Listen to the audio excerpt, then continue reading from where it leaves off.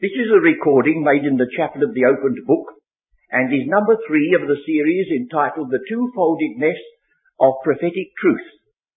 It is our custom at this meeting to read together a portion of Scripture, and those of you who are listening to this tape recording, if you care to join us, will you switch off for a moment or two while we read 2 chapters in the book of the Revelation, chapters 12 and 13.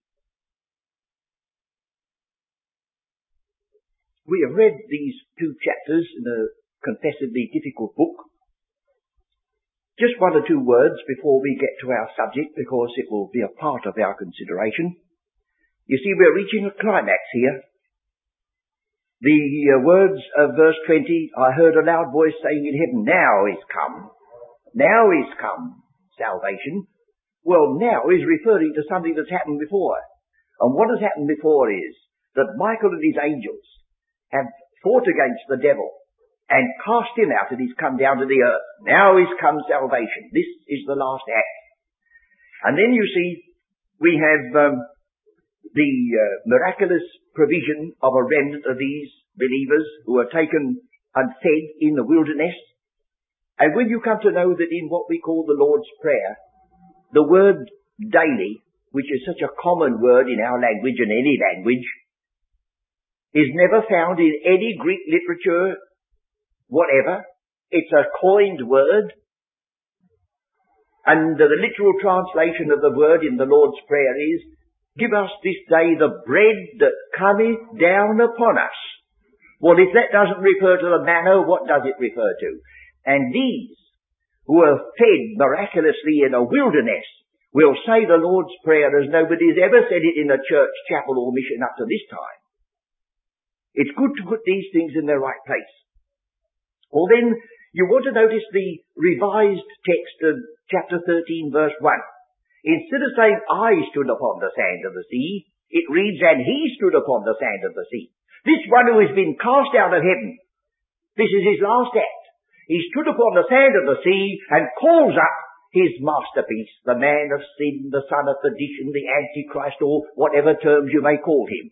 And the focus of it is worship.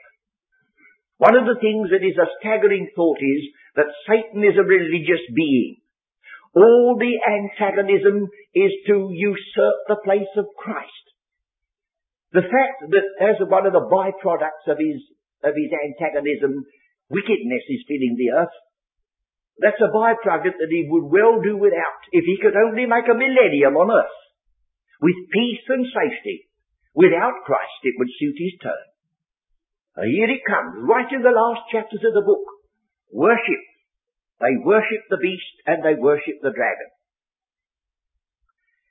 And one of the ways in which we may understand this very, very difficult word which is going to be before us this evening is the fact that they have said, and they worship the beast, saying, who is like unto him. That's an element of worship. When we come into the presence of God, we are coming into the presence of one of whom we can say in the language of Scripture, who is like unto him. We sing a hymn. Who is a pardoning God like thee? That's one of the elements of true worship. True worship isn't reciting things out of a book and kneeling down and standing up or even singing hymns. It's recognizing who is like unto him. And you go right back to the book of Genesis and you hear the first challenge. Yea, hath God said, you shall be like unto gods? And the one who said that is recorded in the Scripture as saying, I will set my throne above the stars, I will be like the Most High. And so to be like him is to usurp worship.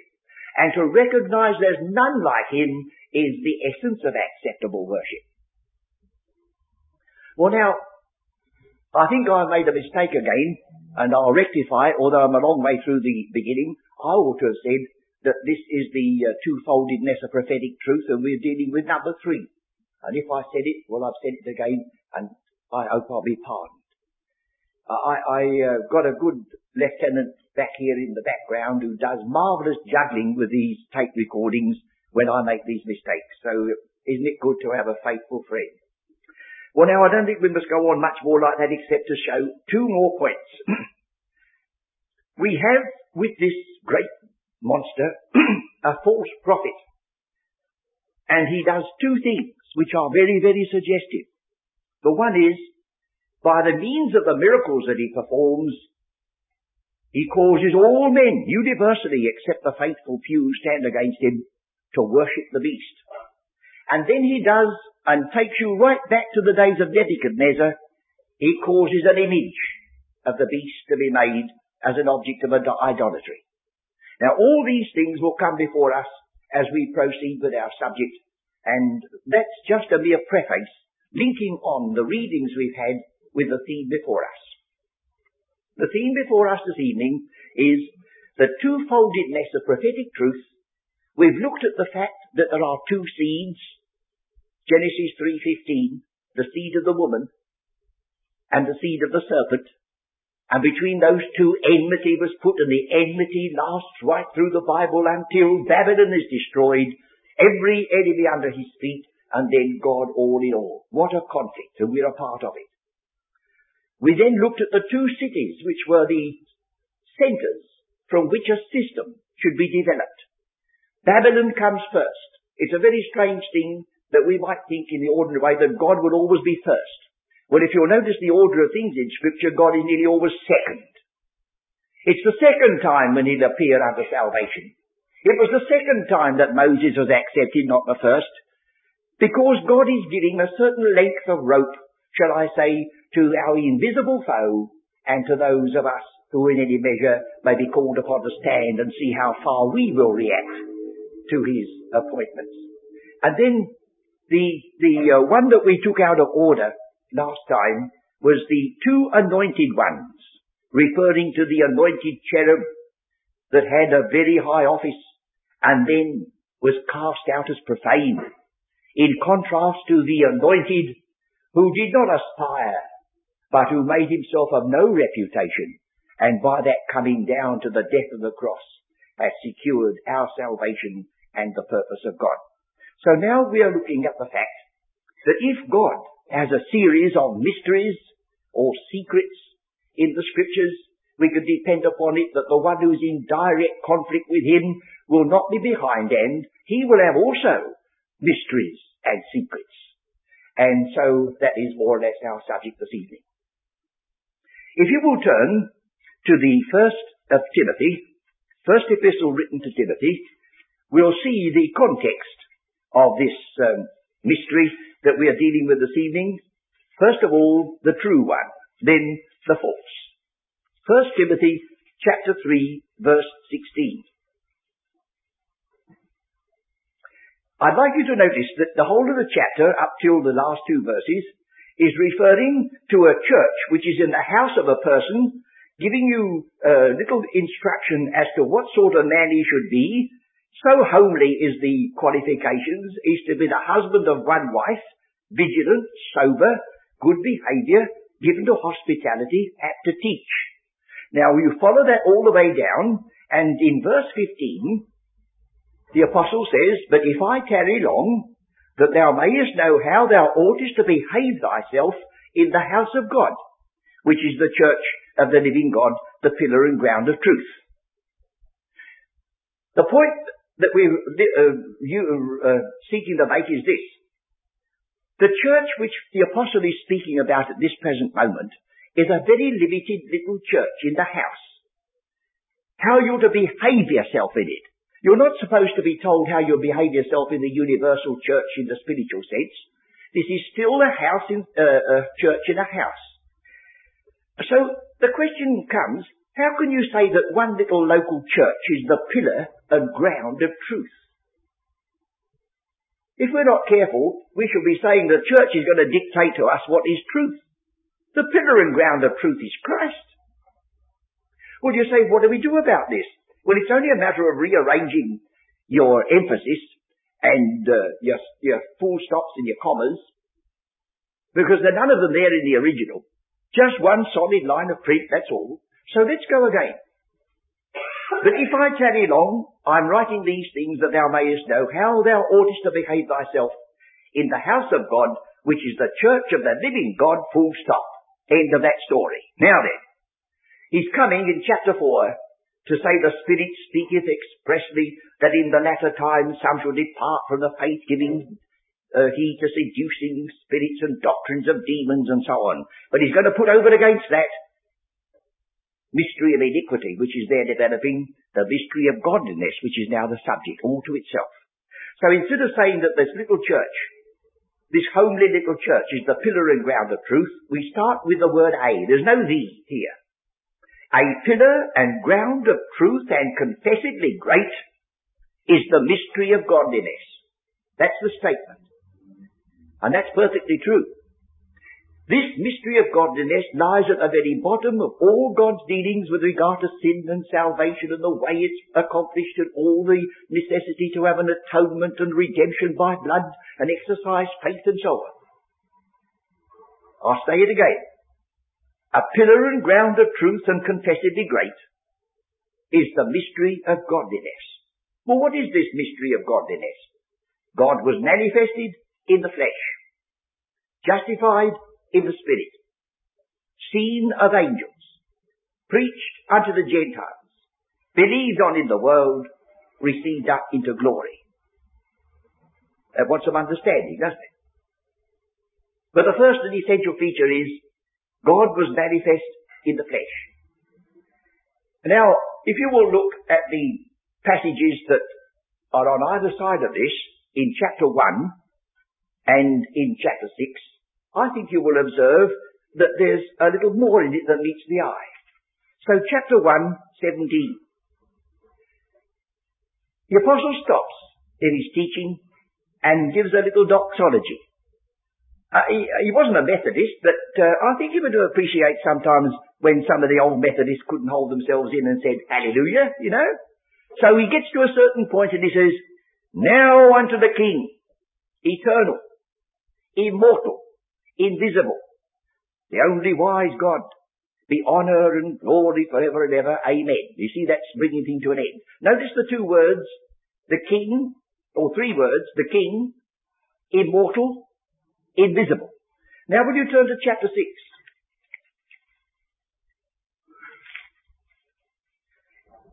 Again he's writing to Timothy how he behaves himself.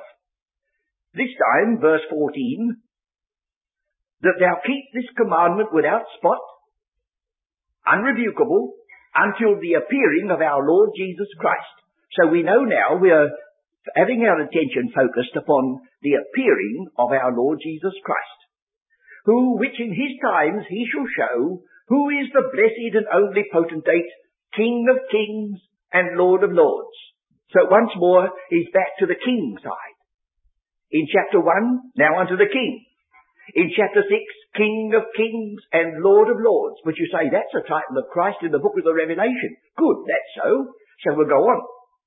Who only hath immortality. This is not referring to God as God. It's referring to the Lord Jesus Christ. You see, there are two words for immortality. This word means not touched by death. Now, there's no need to tell us that the living God is not touched by death. There's no need to say that. But if we speak of one who for our sakes died and rose again, then we can say with emphasis, death hath no more dominion over him. For in that he died unto sin once, and in that he liveth unto God. So, who only hath immortality, dwelling in the light, which no man can approach unto, whom no man hath seen nor can see. Now look at that. That's where our Saviour is. That is beyond the possibility of our reach. He can come down to us where we'll be in glory, but there's a point where we can never go up to where he is there. Don't think you're losing anything, friends. It's all wonderfully fitting. So it says, no man hath seen. Well, that's good enough to say, so far as we're concerned, invisible, isn't it? So in the first chapter, the King is immortal and invisible. And in the last chapter, the King of Kings is immortal and invisible. And then in the centre, chapter 3, he comes down to our level. Because the Saviour who's there, in that inaccessible light, is not much of a Saviour to you and me. But if he leaves that glory and comes down as he did to the death of the cross, That's where he meets us. Here's the surety. Here's the answer to Job's great prayer. Oh, that there were a day's man betwixt us to lay his hand upon us both and bring us together. So we'll go back again with that thought in mind to 1 Timothy 3:16 to read it once more. In contrast to the King, who is invisible and immortal, and without controversy, great is the mystery of godliness. God was manifest in the flesh, seen of angels. There's the emphasis, just the opposite to being invisible. So now we are dealing with the mystery of godliness. Well, the next thing is, why is it called the mystery of godliness? The word so translated is eusebia, E-U, which becomes in our language EV, like in the word euangelion, becomes evangel. And sebeia is a part of the word which means to be worthy or to be worshipped. This is acceptable worship. Now, at the first case, you might think that something else may have been lifted out. Why pick that out? The mystery of acceptable worship. Well, if you go back to the beginning of things, you'll find that there's an evidence of challenge. What are the two titles of Satan that are written in the New Testament? He's the prince of this world, and so he has a finger in the national movements of men, and he's the God of this age. The prince of this world and the God of this age. And when our Saviour commenced his public ministry, Satan had no hesitation in taking him and showing him all the kingdoms of the world in a moment of time. That's the prince of the power, that's the prince of this world doing it. And then saying to our Saviour, they're all mine, and I give them to whosoever I will, and he wasn't checked for saying it, for one act of worship. There's the God of this age. So you see, when we get right through the bloodshed and the misery of those chapters of the book of the Revelation, when we get to the end to which it's all moving, and they worship the dragon, and they worshipped not only the dragon, they worshipped the beast that he raised up. Worship the God. When man was expelled from the Garden of Eden, God tabernacled the cherubim, because that was a place of worship. They were turned out of the garden where they walked with God, but they could still have some access to the presence of God by his own arrangement, that there at the gate of the garden that where they met with God, they could still meet with him in that sense. There was a tabernacle, and there were the cherubim, and there was the keeping of the way of the tree of life. So you see, the very first thing that took place outside the Garden of Eden, which is recorded, or many things took place which are not recorded, was just a question of worship. Two men, two brothers, Abel and Cain, they came at an appointed time to worship, and they brought their offering. And the whole thing is there, acceptable worship by Abel, and worship that was rejected through Cain. And all the way down, that's been the division. The way of Abel or the way of Cain. A worship that has no place for sacrifice is the character of any amount of the religions of this earth. And there are many Christians who have very little room for the sacrificial element. As long as you keep a few verses in what is called the Sermon on the Mount, you're supposed to be a Christian. You want to remember that those to whom the words in the Sermon on the Mount were addressed, including the Lord's Prayer, did not know and perhaps never heard that Christ must die and be crucified. They didn't know a word about it. But even when Peter was told in the 16th chapter of Matthew, he turned round on the Lord and said, "Oh, it cannot be." Well, now the next thing is the way in which this word worship stands in the New Testament. I think somewhere about the time of Wycliffe, there's a passage in John when it says, "Him that serveth me, my Father will honour him," I think. But in the Old English it says, "My Father shall worship him." Would you believe that? My Father shall worship him. So we've got a wide word, you see, as an important one. Now that is the ordinary word for honour. It's translated worship in the early English, but it means to honour. But there's an element in worship which must have that thought in it. It must be something where we give honour. Honour and glory to Him. You see, honour. And then we have another one in Luke 14:10. I think you might get that in your list. Luke 14:10. But when thou art bidden, go and sit down in the lowest room, that when he that bade thee cometh, he may say unto thee, Friend, go up higher. Then shalt thou have worship in the presence of them that sit at meat with thee. Thou shalt have worship. So you see, there's another aspect of the meaning of the word worship. Now this word is the word doxa, which gives us the word doxology and gives us the word generally translated glory. So worship renders honour and glory to the one who is being worshipped. And then finally, you remember that you and I are urged by the apostle in Ephesians chapter 4 to walk worthy of our calling. Well, that also is translated worship, or gets very near it if you look at Revelation chapter 4. Revelation chapter 4, where the living creatures surrounding that throne give utterance. Chapter 4, verse 11. Thou art worthy, O Lord.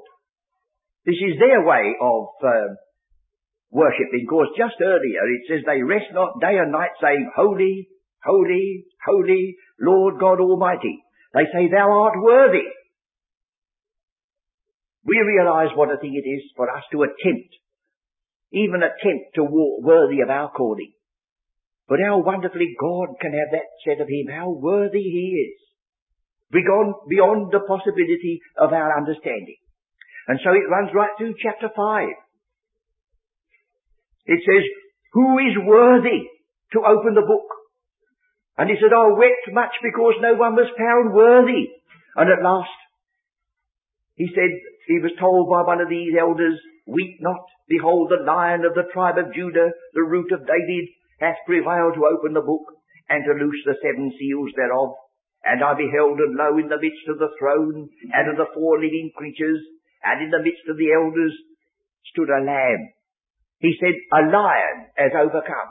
And I looked, and I didn't see a lion at all. I saw a lamb. But I saw a lamb as it had been slain. What a wonderful thing, in the very midst of all that glory, with all those words, holy, holy, holy, with all that ascription of worthiness, the Lion of the tribe of Judah turns out to be also the Lamb that was slain. Now do you understand, in the passage we read in Revelation 13, the travesty, that he had a deadly wound and was healed? That deadly wound is exactly the same word as the word, the Lamb that was slain. It was a travesty of the death and resurrection of Christ to deceive the people. Well, now the next thing is, of course we can't stop like this, can we? The next thing is about mystery. We've already acquainted ourselves with the teaching of the word sufficient to know that it's nothing mysterious. We don't have to turn the lights out and have a sort of a seox. It's simply something which is hidden from you until God explains it. And then when He explains it, it's just as easy to understand as anything else. There's nothing mysterious about it. But the way in which it comes into the Scripture is very, very suggestive, and is important. If we go to the Old Testament, and of course we must use the Greek version for this, we never come to the word mystery in Moses or in the prophets or in the history until we get to the book of Daniel. Now, I invented a little saying, but I dare say if I looked it up in the patents office, I'd find that any amount of Christian people had said it as well. You know, we find that, don't we? But I just said, I put it like this, where history finishes, mystery begins. Now then, take the book of Daniel. Daniel was a prince. Daniel was a captive. His people were for the moment low army, not my people. They were a captive people. The history of Israel had come temporarily to a stop. And there in the book of Daniel, we have Daniel saying, there is a God in heaven who can explain secrets or mysteries. And he shows to Nebuchadnezzar the mystery not of godliness, but the outworking of the mystery of iniquity, which ends up with that fabulous image representing Gentile dominion being smashed to pieces and blown like the straw from a threshing floor. And that's immediately followed in the next chapter with Nebuchadnezzar making an image and setting it up in a plain and making it punishable by death if you do not bow down and worship. And if you look at the dimensions of that image, 6 is stamped all over it. 6. So when you come to Revelation 13, it says, and now we've got the superlative 666. 7 is the perfect number in Scripture. 8 is the octave starting all over again. So you get 8 souls in the ark, and Noah is called the 8th person. He starts all over again. That's the first day of the week, number 8. But 6 is just absolute imperfection. 666. It's called the number of man. Not merely the number of some man, but the number of man. You go back to the first chapter of Genesis, and you say, on what day was man created? Chapter, was it verse 1? Was it day 1? Was it day 2? Was it day 3? It was day 6. And the old rabbi once wrote about this. I suppose he had a little inkling of the nature of man. He said, do you know why God created man last of all? No, Rabbi, I don't. Well, if he hadn't, he said he'd had a hand in creating the world. He doesn't come in till it's all over, you see. And even then, of course, they haven't stopped man having a hand in creation, or attempting to do so. That's man. Well now, coming to the other side of the story, the mystery which we're particularly concerned about in this teaching is that which has to do with Christ and his church as the head and the members called into existence when history finishes and mystery begins in the New Testament. Now let's see how that works.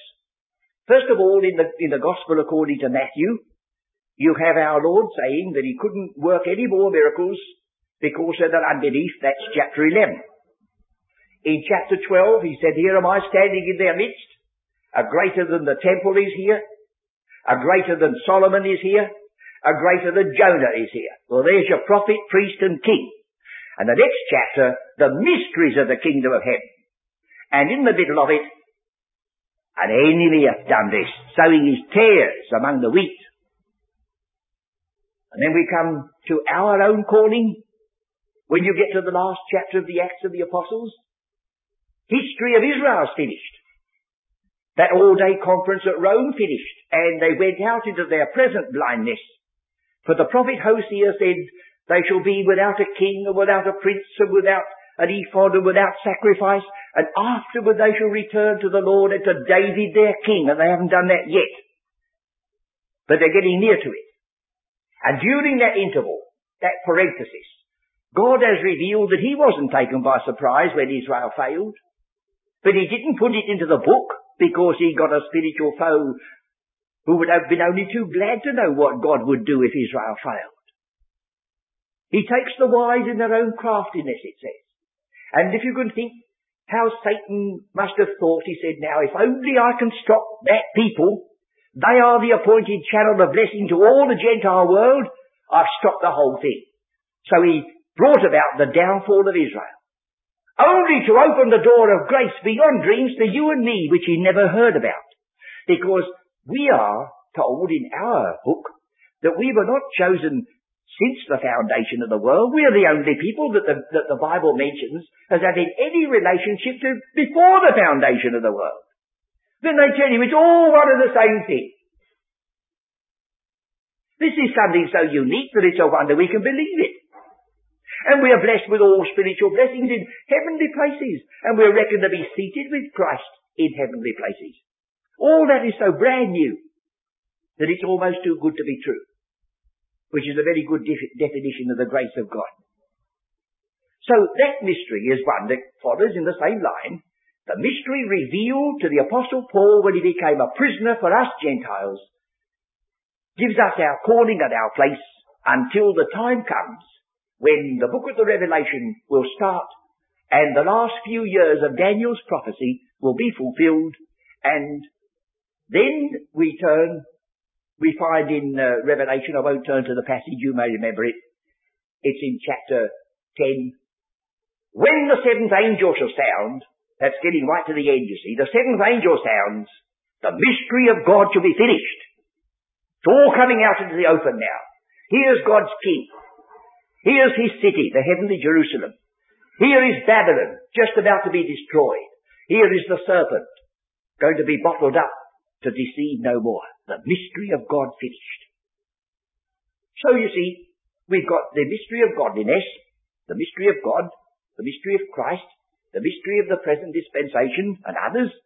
Well, then we must give time for the other side of the story, because we've got the two together. We're supposed to look at the two together. You see, Satan doesn't invent, he copies. As soon as God makes a move, he makes a move. So if God has a mystery or a secret, he has one. So I think we must now turn to 2 Thessalonians, because of time, and see what it says there about this other side. 2 Thessalonians chapter 2.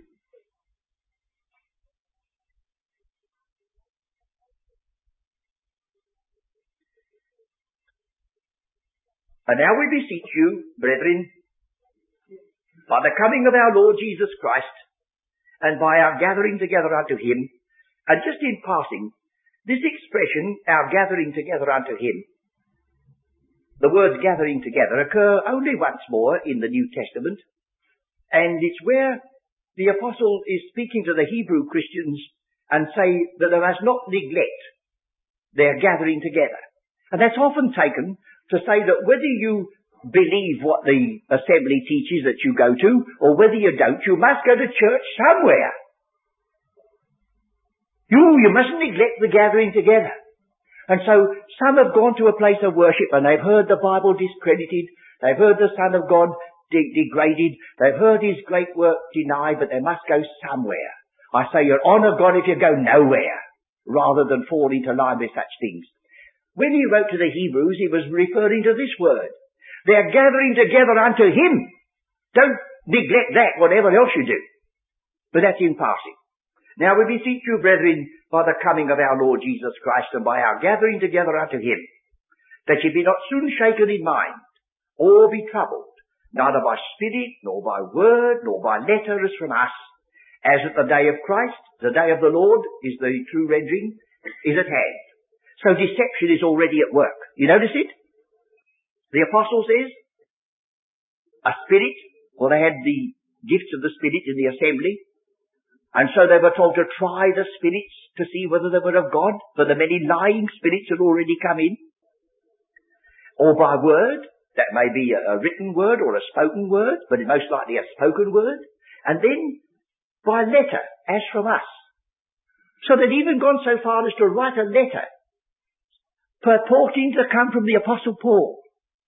So you'll understand why at the end of chapter 3 he says this. Verse 17 and 18.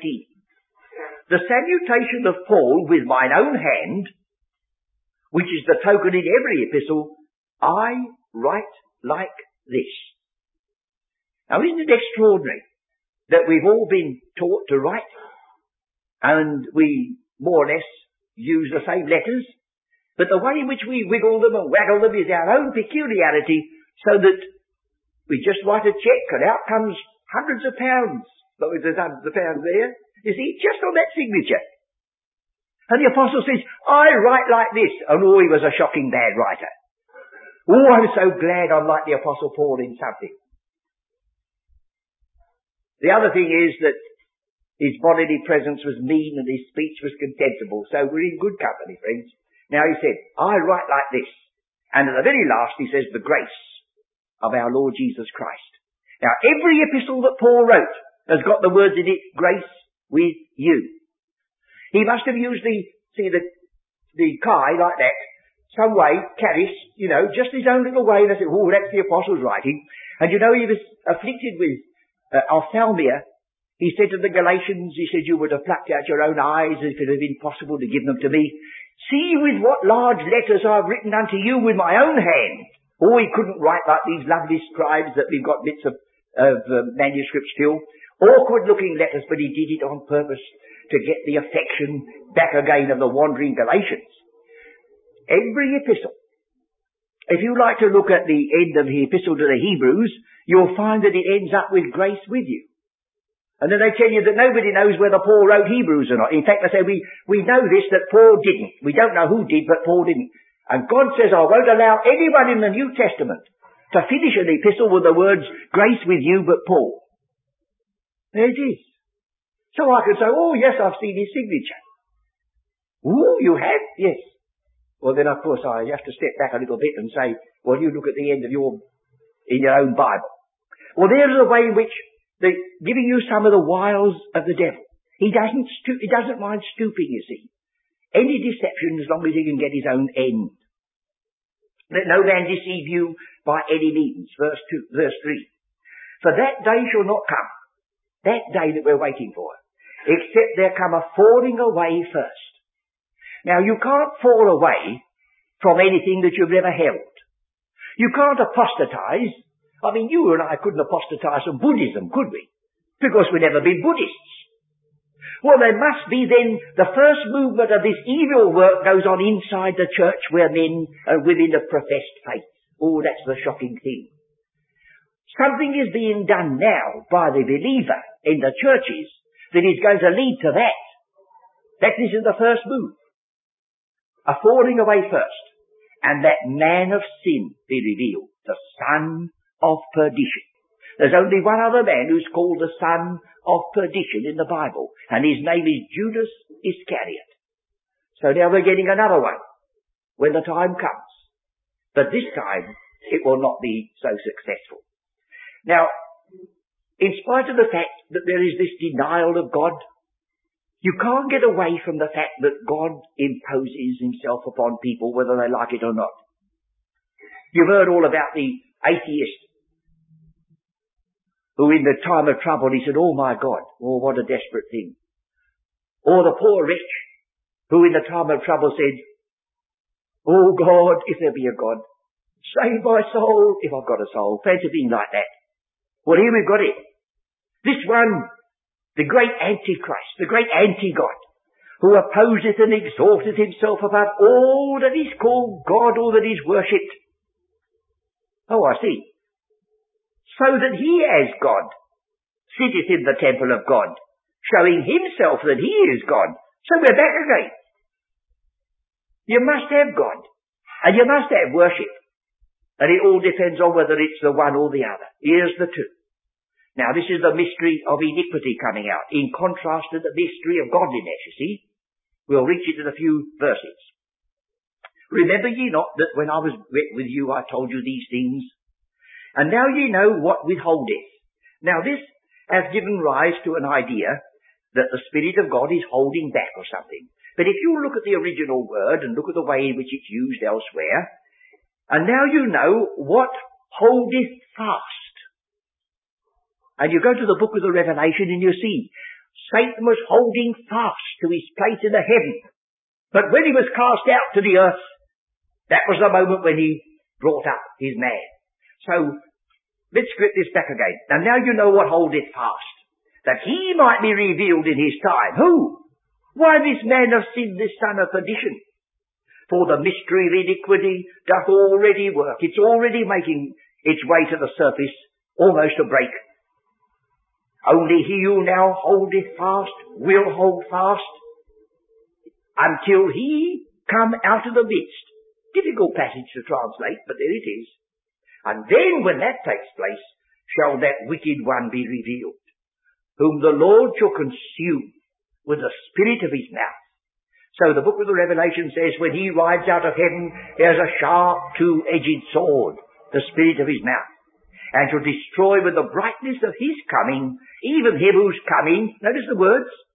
If Christ has a parousia coming, this Antichrist, this monster, he has a parousia coming, the same words, identically. So there's this working parallel. That's the way in which Satan deceives. He doesn't deny that there was someone named Jesus, but Paul says he's preaching another Jesus. He doesn't deny there is a gospel, he preaches another gospel. And so when Jude wrote and said about Enoch, he called him the seventh from Adam, because Cain had a son named Enoch, and you don't want to mix up there Cain's son with Enoch, who walked with God. And Satan is a master at using these words. You know, there's a certain mystery religion called the Zoroaster. I don't know much about it. But the Zoroaster is only a pronunciation which has made two words into one, and zero to this very day means a seed, and aster means the woman, is a seed of a woman. It's the travesty of truth, taking from the book and putting it onto some other basis. You'll find that all the way through. So here it says, whose coming or parousia is after the working of Satan with all power and signs and lying wonders. Notice those three words. If you'll turn to Hebrews chapter 2 for a moment, you'll see the words are repeated without the one word lying. Hebrews chapter 2.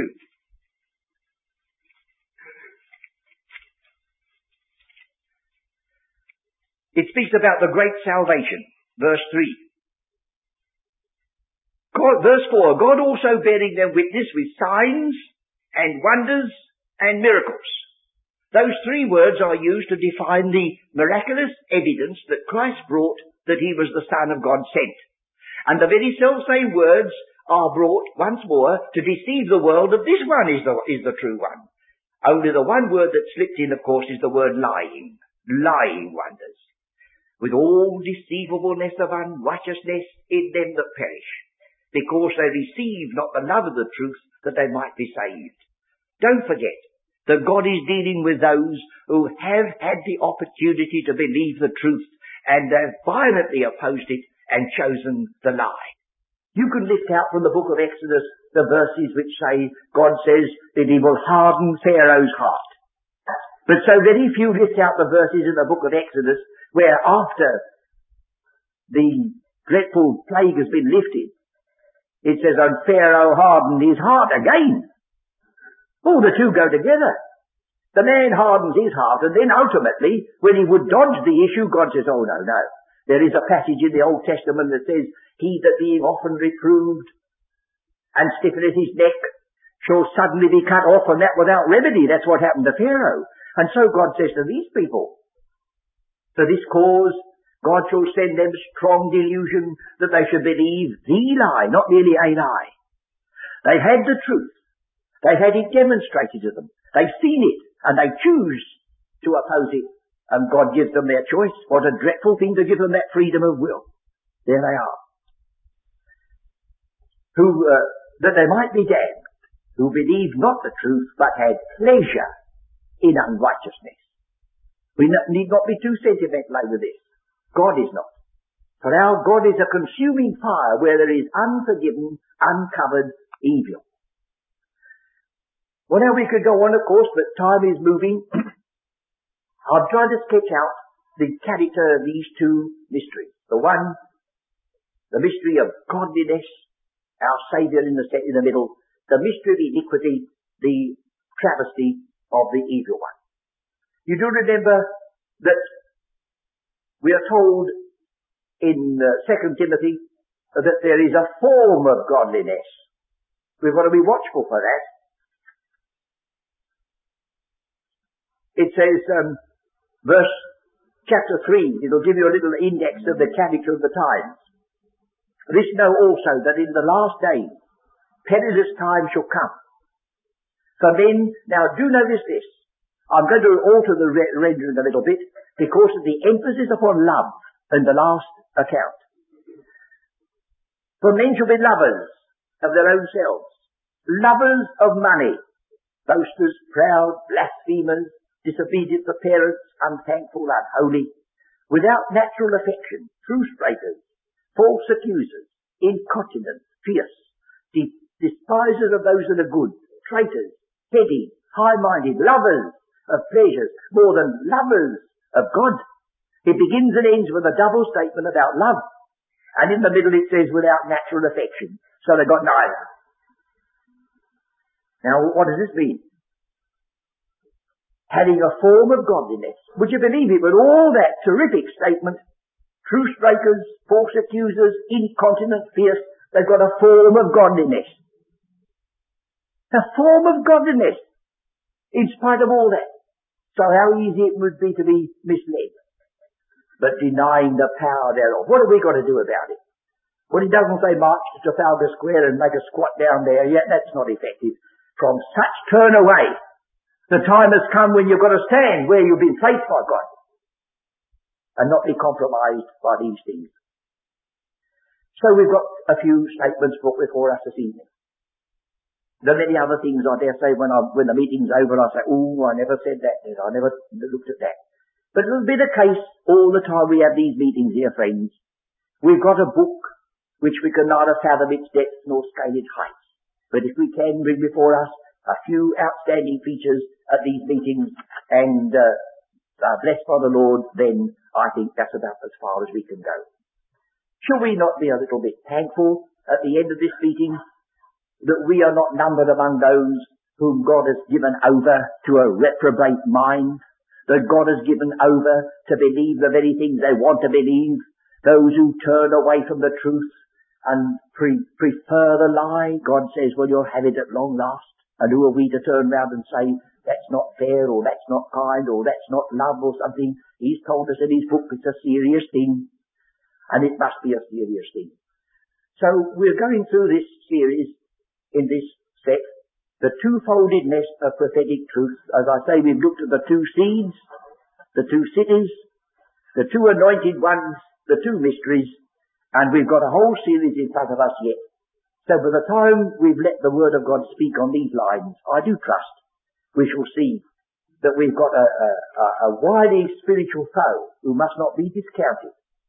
We're only playing into his hands if we speak lightly of him. On the other hand, we don't want to be devil-ridden. We want to leave him in the hands of the living God.